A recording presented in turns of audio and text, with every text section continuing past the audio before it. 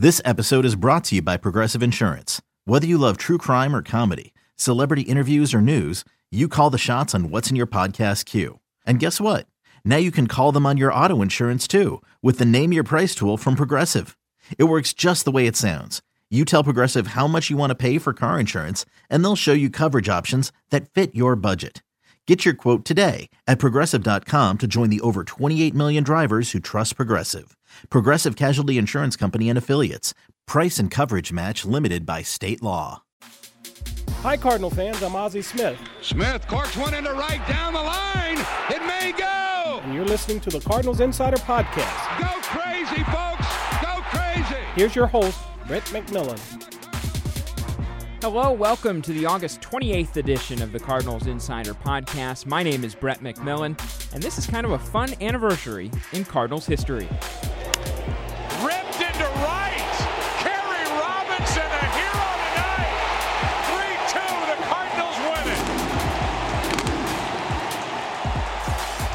Yes, August 28th, the anniversary of St. Louis native Kerry Robinson's famous 3 nights in August walk-off home run against the Chicago Cubs.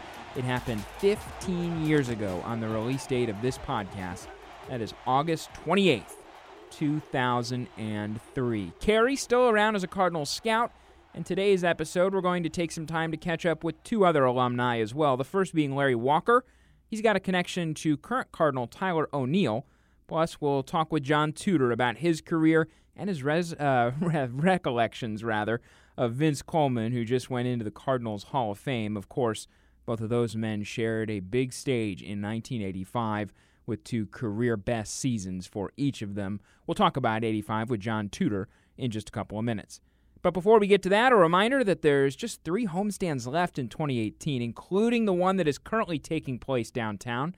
Been a fun second half. If it turns into history this October, you're going to want to make sure that you came down and saw it here on the home stretch. So don't miss the Cardinals and Reds, Busch Stadium this weekend. Great giveaways all series long. That includes the 1982 championship beer stein, an embroidered jersey, and a Cardinals Build-A-Bear.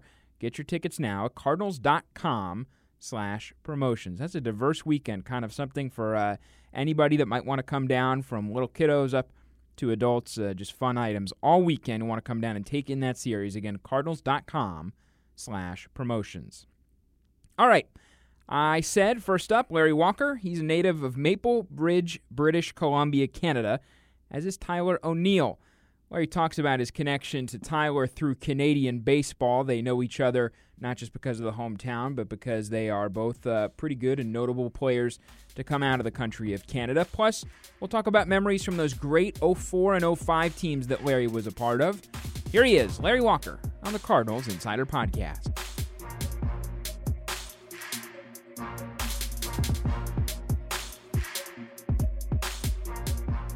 First thing I'd like to ask you about is just Canadian baseball in general, because Tyler is part of the organization. We were talking to him about it. To represent Canada when you were playing in the big leagues, what did that mean to you? Well, big thrill. I think one of the reasons there's not a lot of Canadians in the game, especially when I broke into the big league back in '89. So a lot more have become well-known, established, great players. You see it happening right now with Joey Votto and what Justin Morneau was able to do, and then Tyler's knocking on the door now of being another superstar. Why is that? It does seem like there's more players coming out of Canada. Is something happening there with the youth programs that is making it that way, so more guys are making it further? I think that some better coaching and guys maybe heading south a little bit to get out of some snowy weather to get more playing time. But I think they're seeing success, too, from other players, and that's a great motivation to make them maybe take that leap. Sounds like you know Tyler a little bit. I know you guys are from the same town. How much do you know him? How well do you know him? And where did you first meet him? Well, I won't say I know him super well, but I know him enough that when the few times I've coached Team Canada, he's been on the teams and been a huge impact, hitting fourth for us and doing some damage in the middle of the lineup. We won the Pan Am Games together up in Toronto a couple of years ago, and it was a huge thrill. And he's got all the ability in the world, and if he can put it all together and be consistent with it, he's going to be up here with a Cardinal uniform on for many years. I know he respects you because I've heard him say that before. Was he kind of bending your ear a lot when he first met you, saying, hey, tell me about this or that from the big leagues? Not a lot. He's I think he's got an idea of what he wants to do in his head, so he goes about his ways, and he just like I say, he needs to hone things a little bit, and he can get a little erratic and out of control. But once he learns how it works up here in the big leagues, where that you get into a little slump, the scouts are going to find every weakness you have. So you better learn to make adjustments, because that's what it is up here. 2004, you come over to the Cardinals. When you first found out that you were going to be a Cardinal and you'd been traded here, do you remember what your initial reaction was? Well, I knew I just said no to 2 other teams, and it took me a couple days to say no. And then when I got told I was going to the Cardinals, I went into the office and I came back out, and I think it was maybe 3 minutes, and it was like, yep, this is going to happen. It was really a no-brainer. I don't even think I talked to family or friends about it. I've come here as a visitor for so many years and seen the Cardinal red, and to be able to put that uniform on, I couldn't wait, and it didn't help that they were in 15 games or so in front of first place too, so that was a big thrill. Those really were some exceptional teams. To you as a guy who was part of those teams in 04 and 05, what made you guys able to seemingly just, get hits, push across runs, really no matter what the situation was? Well, we had some big thump in the lineup. Edmonds, Rowland, and Pujols in the middle of the lineup. What was a big part of that in 04. Pitching was consistent, and guys were healthy. And then the other thing that I found when I came over here is the confidence that was just looming in the clubhouse. Before we even took the field, you could just see that guys weren't worried about who the other team was we were playing or who the pitcher was. It was a feeling like I had in '94 with the Expos. We just took the field not thinking we were going to win, but kind of knowing, and that's how it felt taking the field that year.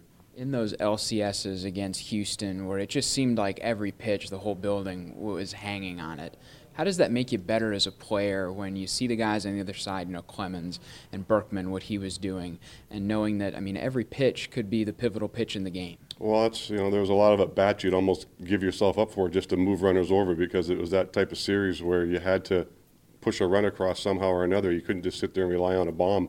And, we had our share of them, but we also had a lot of great pitching, base running, fielding, and then just singles hitting. Just a lot of things worked for us there, and it was an amazing, exciting series. I just remember being on the field and not even be able to hear Bagwell talking beside me when I'm standing on first. It was just so loud. In 04, getting to go to the World Series, any time that a player gets to that point, it's special. Even the guys that don't play, that do play big league baseball, not everybody gets there. What was that like for you in this city to get there? Again, as you mentioned, the history of this franchise. Right. Well, yeah, my first time there, surprisingly, my nerves weren't too bad. I've said this a few times. The most thing I was nervous about on game 1 in Boston was the fact that Steven Tyler from Aerosmith was singing the national anthem. I'm hitting second, so he's only a few feet away from me. So I was nervous looking at him, and I think that might have calmed me down and made things a lot easier. So, you live for that as an athlete. We're entertainers, man. We go out there and we want to entertain and we want to do well, and you look for those moments when there's lots of cameras and lights and people going crazy. And for me, that was the ultimate. I could handle playing in that every year. It was only 2 years, but it felt like you were here a lot longer, at least to me. Do you have a favorite memory from those 2 seasons? They were good seasons, so I'm sure it's hard to pick one. Well, I tell you, it doesn't get started without day one. So for me, day one, coming here and striking out and getting a standing ovation was that was unbelievable. I still shake my head to that to this day, and what a way to be welcomed. I think they knew what I could do, but even though I went up there and struck out and my first at-bat, I might have been a little nervous, but to give me a standing O on the way back, and it was a great feeling, a great welcome. So that moment stands out for me before all the other ones come into play. When fans see you guys come back, they always like to know, what are you up to now? So how do you occupy your days now post-baseball? I do coach some with Team Canada when the WBC or the Pan Am Games, World Cup, the Premier 16 over in Taiwan, those things come up. So I do coaching with them. Other than that, I kind of pick and choose what I want to do when I want to do it, and that makes me happy right now. It's my kids are almost all grown up. The youngest is 16, the oldest is 25, with an 18 in the middle. So they're getting to be on their way. But as we speak right now, I'm going to be flying back tomorrow to my cabin up in British Columbia, where I go for 6 weeks, and I normally don't leave it in the summer. This is one of the few times I've ever left it during the summer, during my 6-week stay up there. Can only get there by boat, and there's no electricity, and I just check out of life for a while.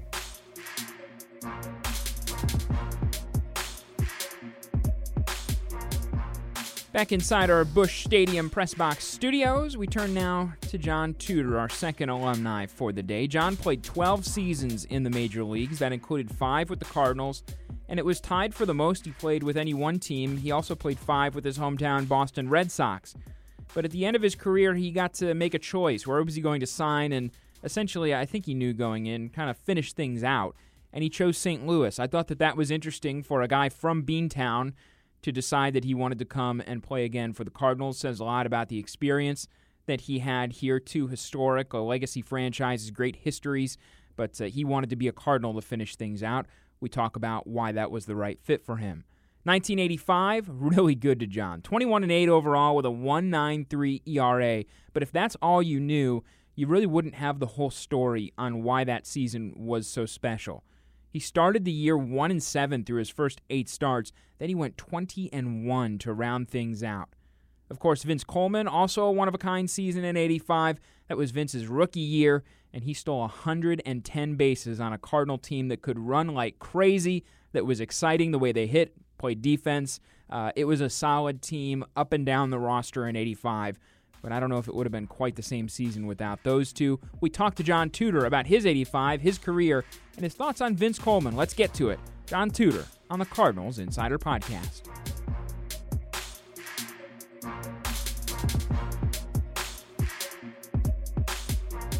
You know, Vince coming up in 85 coincided with your big year. With a first-hand perspective like that, what was the thing about Vince that people need to understand that just made him so prolific at what he did? He was fast. Vince was the fastest guy I've ever seen in 2 steps. You know, he was at full speed in 2 steps, and he intimidated pitchers, and he made pitchers pitch uncomfortably when he got on base. And he was definitely the catalyst of those 80s teams. When you're on the hill and you know you have a guy like that, and I mean a couple others with a lot of speed behind you, does that change the way that you can pitch or think about certain counts, or maybe just change the confidence level of if this ball gets hit, it's maybe going to get run down? Yeah, I think it's the latter. I think that you just, as a pitcher with that kind of defense behind you, and especially those 3 outfielders, you just, shame on you if you don't throw the ball over the plate and make the hitter put the ball in play, which is what my game was anyways. And, so that's what I tried to do. Along the same lines with Ray Lankford, when you played with him, that overlap, what was unique about Ray? Certainly probably underappreciated in Cardinal history. Yeah, Ray was a great player. Ray was a young player when I think it might even been his first year when I played with him, so I don't remember a lot about him as a player. I know a really good guy. Got to know him over the years, and obviously was a great player here with the Cardinals, and what I think the most home runs in Busch Stadium, I think, right, for a Cardinal player. So happy for both those guys to go in. It's a great accomplishment. My understanding has always been that after a couple starts in that 85 season, you got a phone call from an old friend, and that kind of maybe changed some things that season for you. Tell me about that if you could. Yeah, it was a mechanical fix. It just kind of I don't know if it actually fixed her, if it fixed it physically, or if it fixed it a little bit mentally, and or if the roll just kind of started at the same time. But we got off on a pretty good roll, and kind of rode the wave all the way up to the 7th game of the World Series. Throwing a complete game, and you threw several of them that season. How is it different maybe than any other game, being able to get through those 9 innings? What has to break right in order for a pitcher to do that? Well, you have to be winning, first of all. Usually you don't throw a 9-inning complete game. You'll get a few 8-inning complete games, but and obviously you're still being effective. The difference between now and then was if you had a starting pitcher that was still being effective, he's still in a game. Whereas now they kind of go to that strong 8-inning guy, or and follow it up with their strong closer. They've got such power arms sitting out there in the bullpen that it would be a shame to waste them. And then last thing, playing in St. Louis, 2 different stints with the club. Why was this maybe a comfortable place for you, or a place that you enjoyed pitching? I enjoyed the ballpark. I enjoyed the defense. And I enjoyed the fans. It was a great atmosphere here in St. Louis.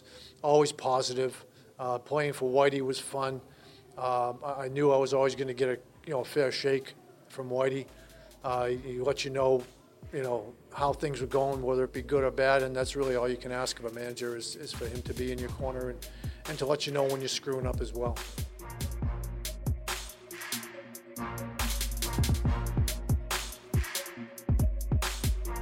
What a phenomenal year in Cardinal history, 1985. Tudor and Coleman, the head of a talented, dynamic list of contributors for those NL champion Redbirds.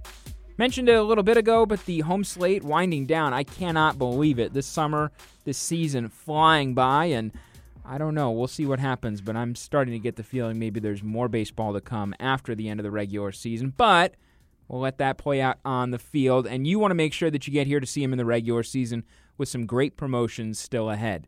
Like when Beatles Tribute Night returns to Busch Stadium. That is slated for Friday, August 31st. With the purchase of a special themed ticket, fans receive an exclusive Beatles-themed Cardinals shirt.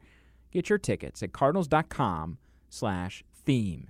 Some exciting news to pass along to you. A little order of business before we say goodbye today on the podcast. We launched in April 2017, so we're in our second full season of the Cardinals Insider Podcast. Thank you if you've been with us since the beginning. Thank you if you listen at all, period. Without you, it doesn't happen. If nobody listens, we can't commit the time and the resources to it. So we're really thankful that you listen, and we're also really grateful and thankful to announce to you that we're expanding our reach. Basically, from the start, we've been available if you use an Android phone on Podbean, or if you use an iPhone on iTunes and the Apple Podcast app, and anybody can access through a desktop or phone at cardinals.com/podcast. That's been great. All three of those outlets have been very good to us. But we are just delighted to announce that Cardinals Insider is now available basically anywhere that you get your podcast. And I'm going to give you this list just this one time, just so you can kind of hear. And some of these formats, to be honest, I'm familiar with almost all of them, but there was one or two that I hadn't even heard of. But I'm glad that, knowing that the podcast community is definitely diverse on how they listen, when they listen, why they listen, I'm glad that we can give people all these options. So you can listen at Stitcher, Spotify, Google Play, Acast, Player.fm, Podbean, Blurby, BLUBRRY, and of course still iTunes, cardinals.com/podcast as well. So wherever you want to listen, any of those places, and basically I can say it now, anywhere that you get your podcast, you can listen to the Cardinals Insider Podcast. We're really grateful that is the case. Thanks to the folks at MLB Advanced Media for making that happen. And thank you to you for listening today. It's been a lot of fun. We'll be back with you next Tuesday. If you'd like to get in touch between now and then, you can always reach me by email, podcast@cardinals.com. Whatever you want to talk about, comments, questions, concerns, I'm always open to hearing them at podcast@cardinals.com. We'll talk to you next Tuesday in time for the drive home as always. Until then, for Larry Walker and John Tudor, my name's Brett McMillan. We'll catch you next time on the Cardinals Insider Podcast.